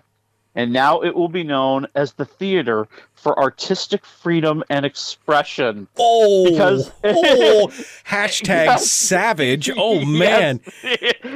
Oh. And in his mind, he literally almost said word for word because they need to understand that that's important.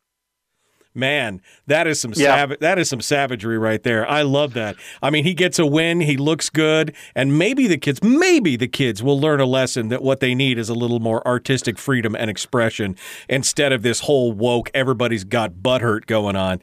Good for David Chappelle. Good for him. I might watch the closer this weekend just to celebrate that.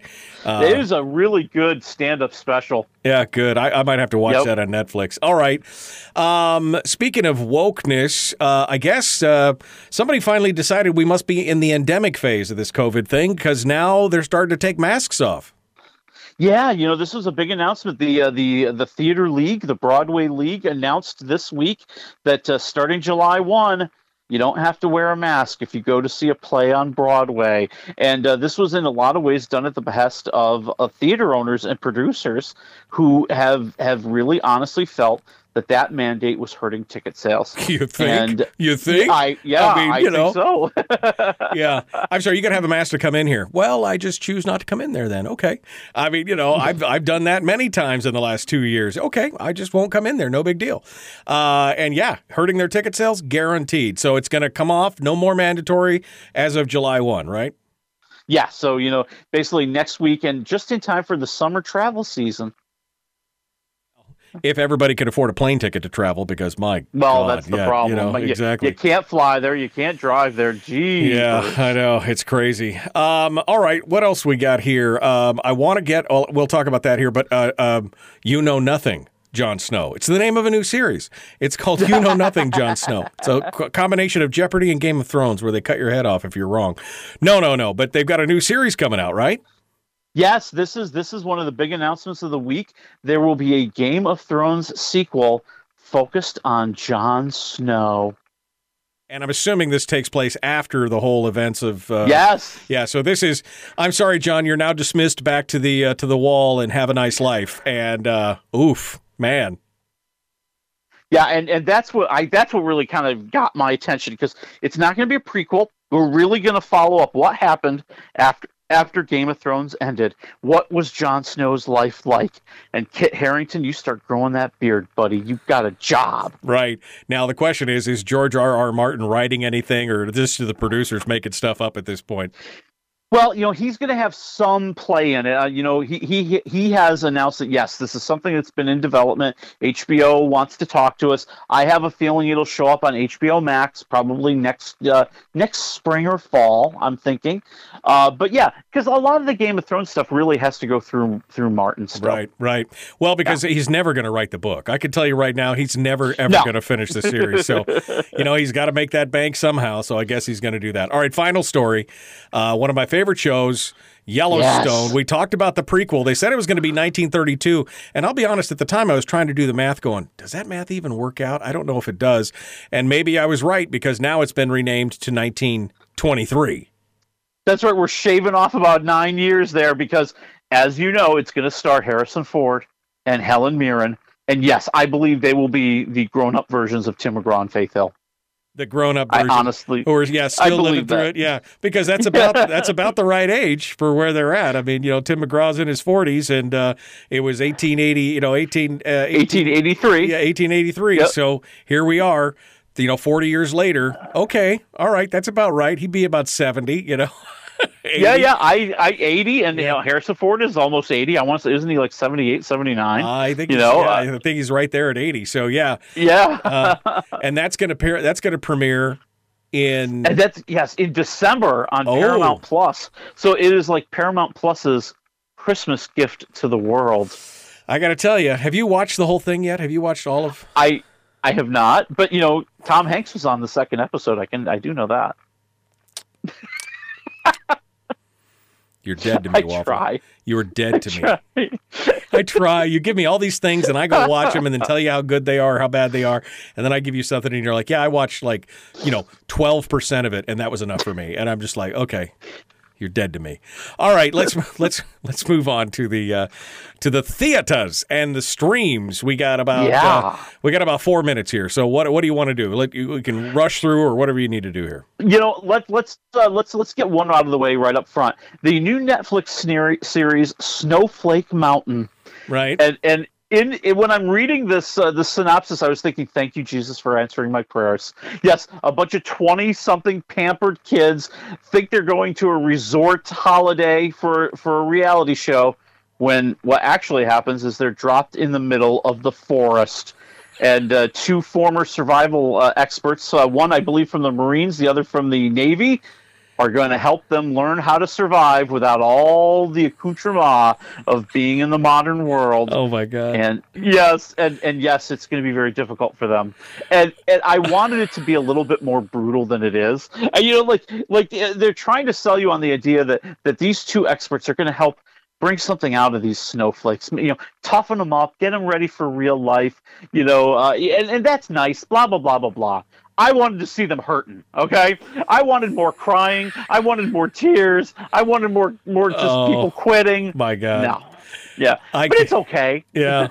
I you know what? I'll pay money to see 20-something millennials whine and be pampered, be dropped into I would pay money to see that. So, all right, I'm going to have to take that on. What is it? Is it up now? Is it ready to go? It's up right now. You can watch the whole series. I'm at 1.5 waffles because you know what? It feels like everybody knows the role they're supposed to play. This is my big complaint with reality TV now. Everybody tries to fit into the mold. Like there's a guy who's clearly trying to be the villain, like, yeah, we get it. Right, you want to become famous off the show. Got it. Yeah.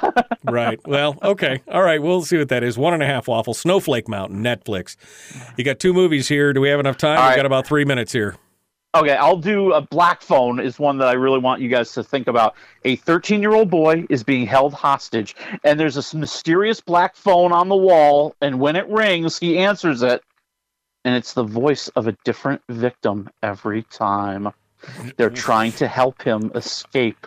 And it really is kind of cool and trippy. And it really, it's more of a creepy movie. And, it's not trying to be a bunch of jump scares. It's not supposed to be shocking. It really is more, creepy and more of kind of an environment. Yeah. I mean, there's a whole other part of the story where his sister has these dreams that might be premonitions. And there's other people in the community who are trying to find the kids who have gone missing. And there's all kind of relations about who they are and where they go to school.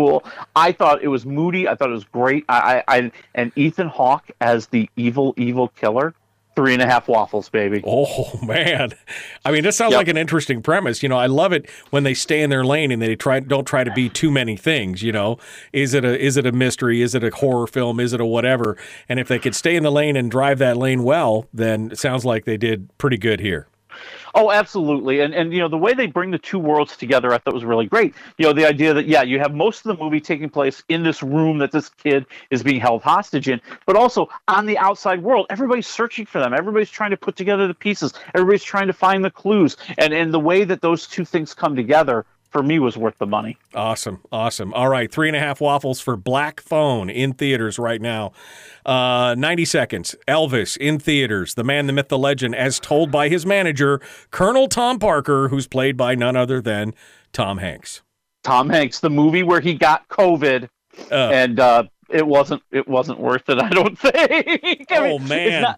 It's not a horrible movie. I mean, it's a Baz Luhrmann movie, so you know what you're going to get. You're going to get a lot of glitz and glamour, and you're going to get a very stylized movie, and it's going to be shiny, and there's going to be lots of quick cuts and montages, and the images are almost more important than the acting in his movies. And I think you really get that sense here in Elvis, as they're honestly not trying to tell you the whole life story. They're kind of jumping from moment to moment to moment, and then trying to tie it together with like montages and ideas of what's been going on in his life between the big moments. So that if you want a lot of detail, you're not going to get it. If you want Tom Hanks to be awesome, you're not going to get it. And the guy playing, because I'm sorry, Hanks is just kind of I get in this movie. All right, -1 to 4 waffles. Where are we at? I'm going 2.5 waffles because I'd rather see it than not see it. All right, I'm down with that. All right, my friend. I love me some Baz Luhrmann anyway. We will see you next week. Thank you, Willie. Folks, we're out of time. Monday, Elijah Verhagen. And I've already forgotten. It was Elijah Verhagen and somebody else. Oh, yeah, no, yes. We'll see you then. Have a great day.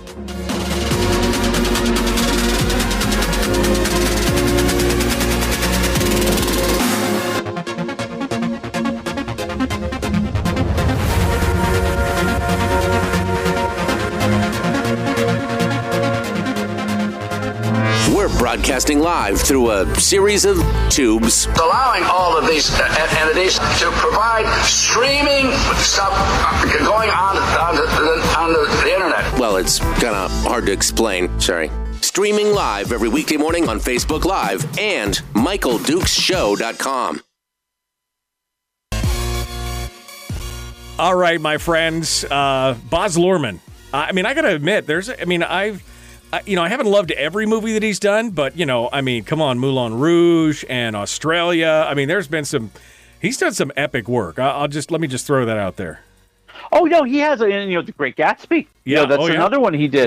Yeah. And he brings that energy to Elvis. And if Elvis is anything, it's the energy. It's the phenomenon that he was. And Luhrmann can capture that brilliantly. I mean, that's what the best parts of the movie are the parts where he is having Elvis perform, and he is showing you those performances and weaving in the crowd reactions and Colonel Tom Parker's reactions and kind of setting the table for what's going on in society as with this as the backdrop, if you will. I mean, that's where Luhrmann's awesome. That's what you want to see. That's what you want to see.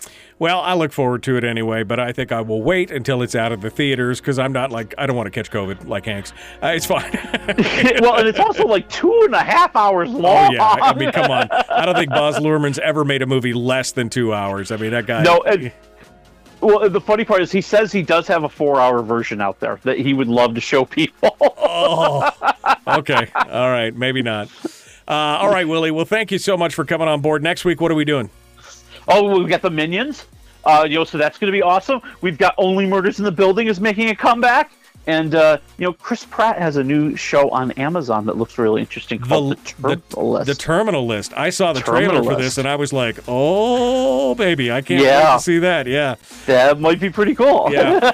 All right, Willie Waffle, wafflemovies.com. Thank you, my friend. Hey, you got it. I'll talk to you next week. All right, folks.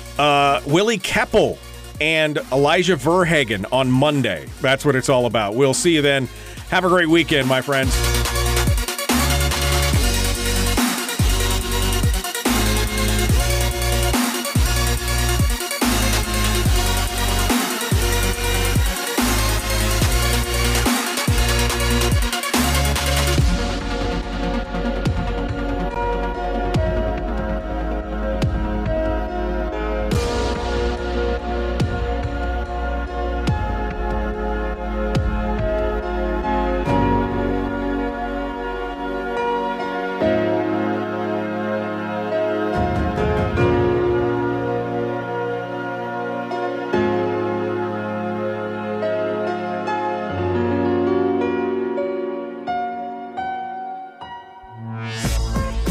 We've shed our terrestrial radio skin, and now we are slimy lizard internet people. It's the Michael Duke Show.